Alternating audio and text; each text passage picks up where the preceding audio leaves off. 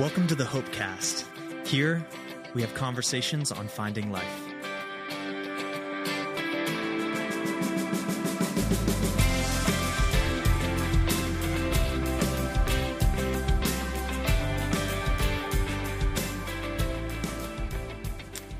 Welcome to the Hopecast. My name is Nicole Eunice, and I am joined here by David Dwight. I was going to give your whole name, and then I stopped, so then I had an odd pause right in the middle.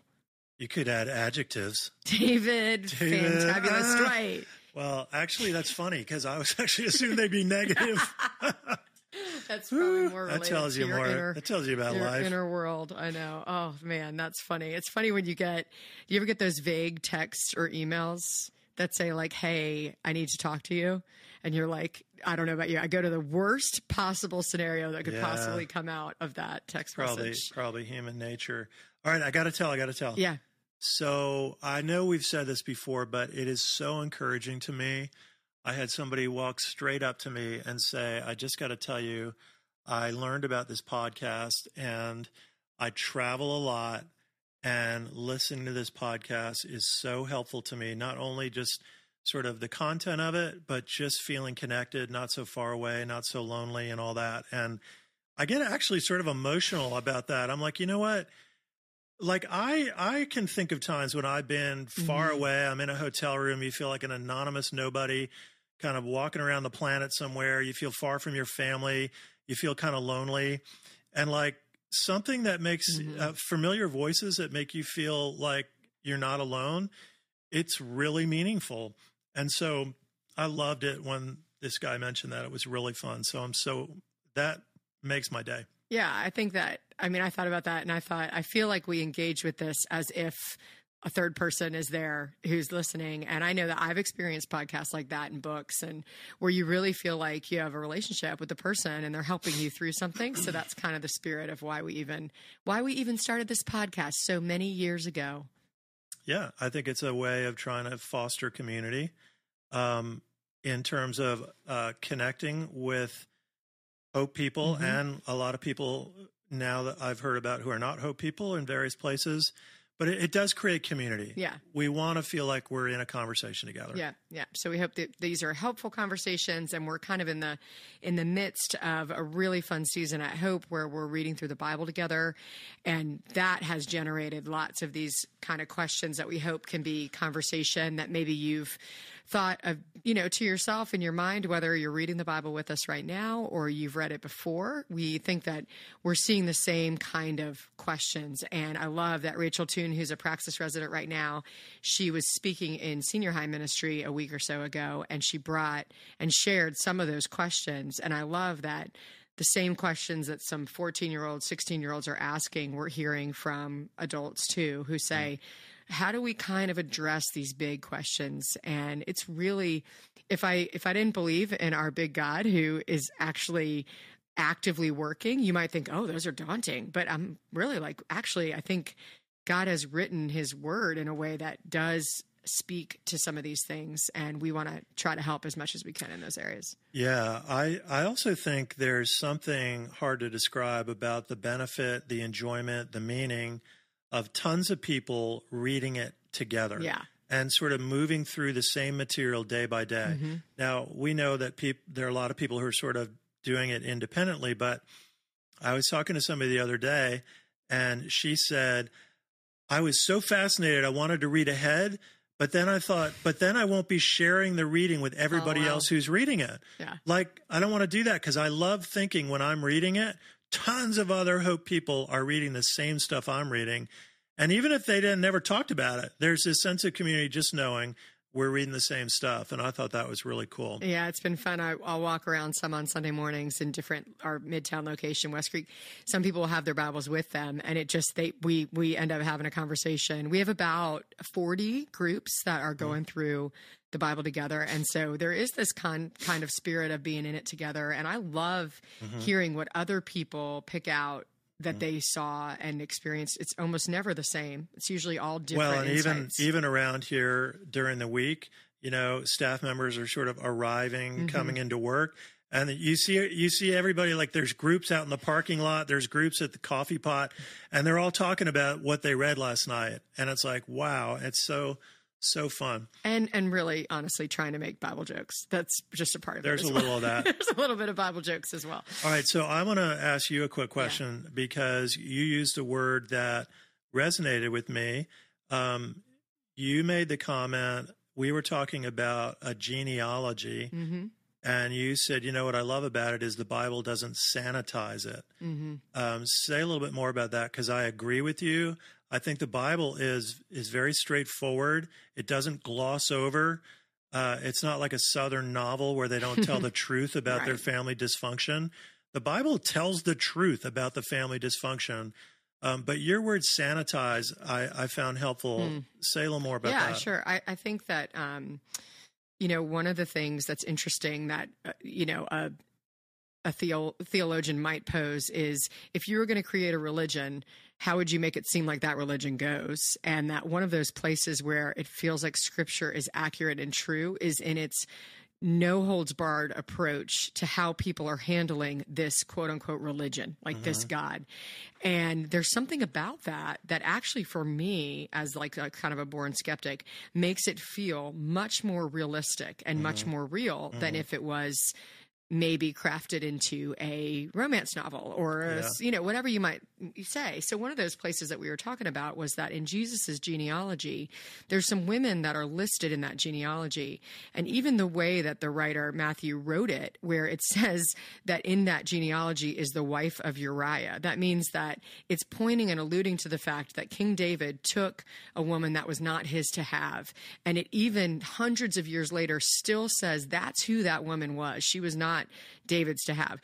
Who treats a king like that? You don't write literature where you say those things about a king. Right. So you start to see that in the Bible, that it's not sanitized. It's not an infomercial. It's not trying to sell you anything. You know, I love that C.S. Lewis talks about the fact, if people are familiar with Lewis, or if not familiar with Lewis, he was a sort of ancient literature like specialist. And he was a professor at Oxford, and his training was in ancient literature and mythology. And when he became a Christian and he starts remarking about the Bible, he says something like this. I'm paraphrasing, but he says, as an expert in ancient mythology literature, I can tell you that this does not fit the genre. For one, it's not written well enough, which is interesting because what we do have in the Bible is a lot of stuff that's written by pretty ordinary blue collar fishermen types of people. So he's like, the writing itself is not good enough to be mythology. And also what I like is if you were making this up, you would have made it much more appealing. There's a lot that you read in the Bible, you're like, and then you slog through it.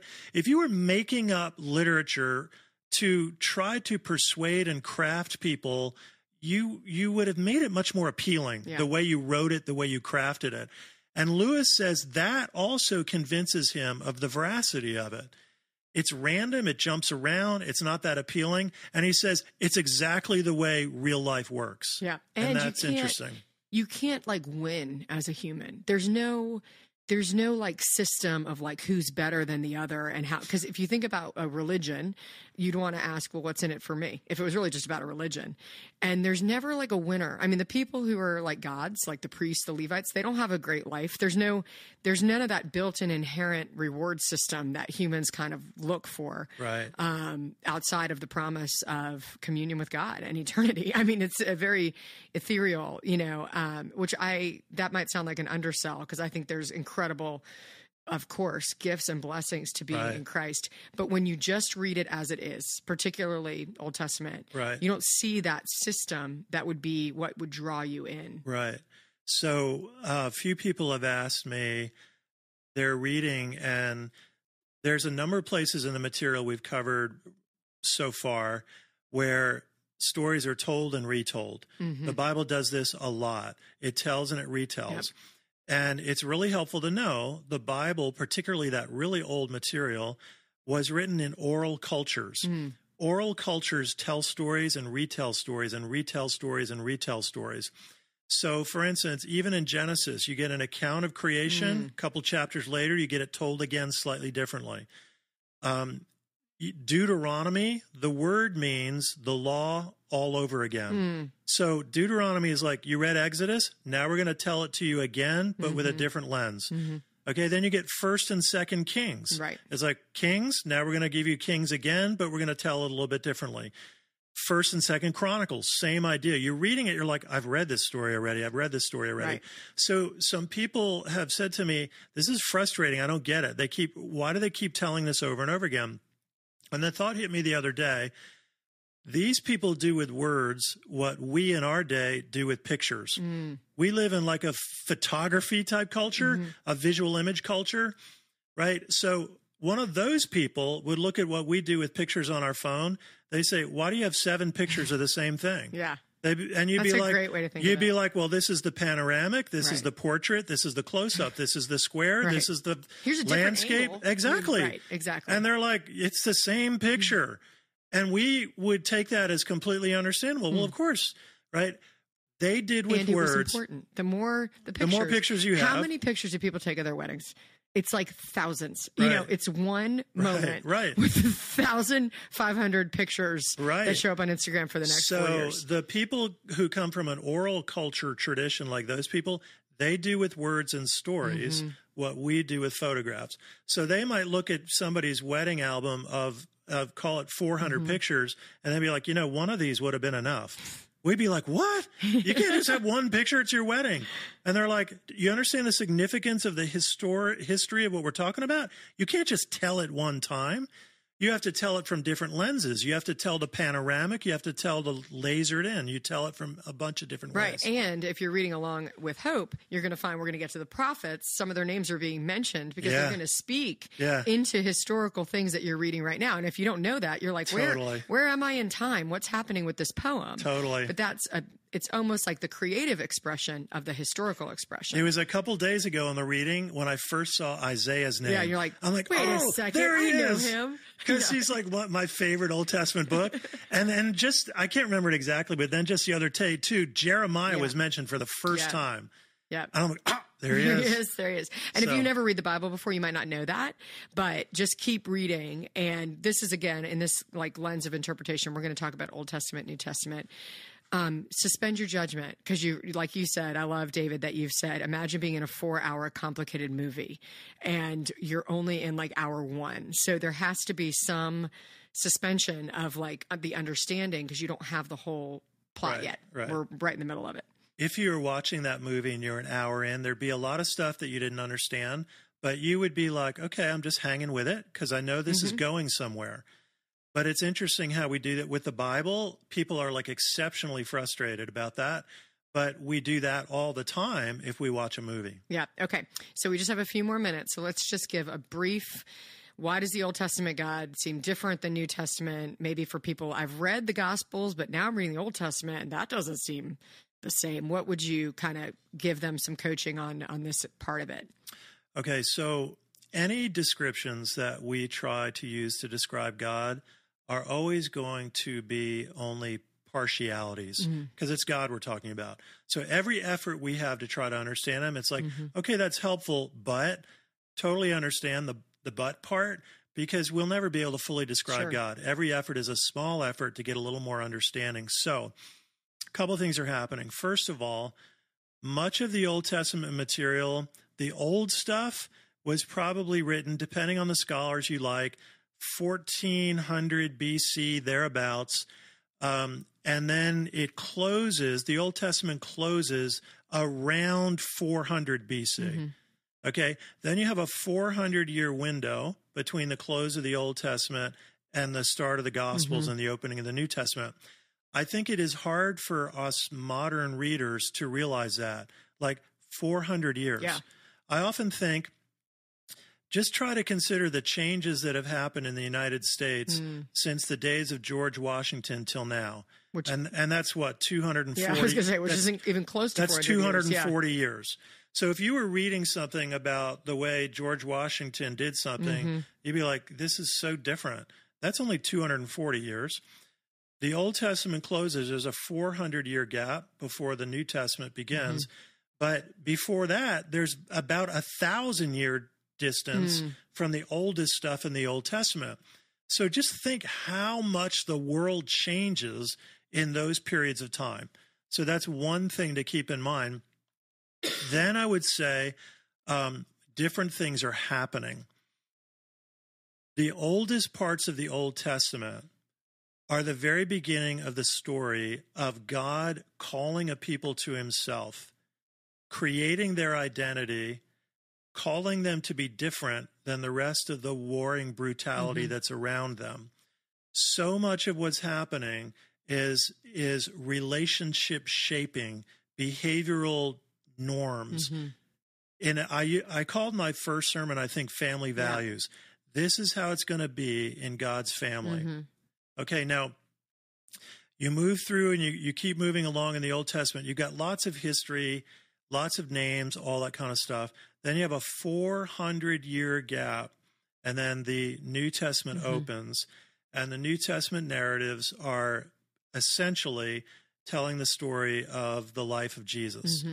The Gospels are. So very different things are happening.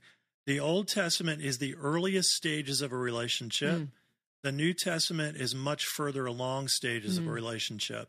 Think about stages of a relationship. Things feel very differently. If you think about your relationship with Dave, when you were dating, it felt one way. You've been married a long time now, it feels differently. Right. People will say, no, but that's not what I mean. I know, but it's just one little piece of trying to understand it. People talk about how God seems harsh in the Old Testament. I used, again, a partiality. When you're young and your father is much more of an authority figure in your life, the relationship feels different to you than when you are a much more mature person and your father is a much closer friend. Right. It's the same father, but the relationship has changed. Has the father's character changed? No.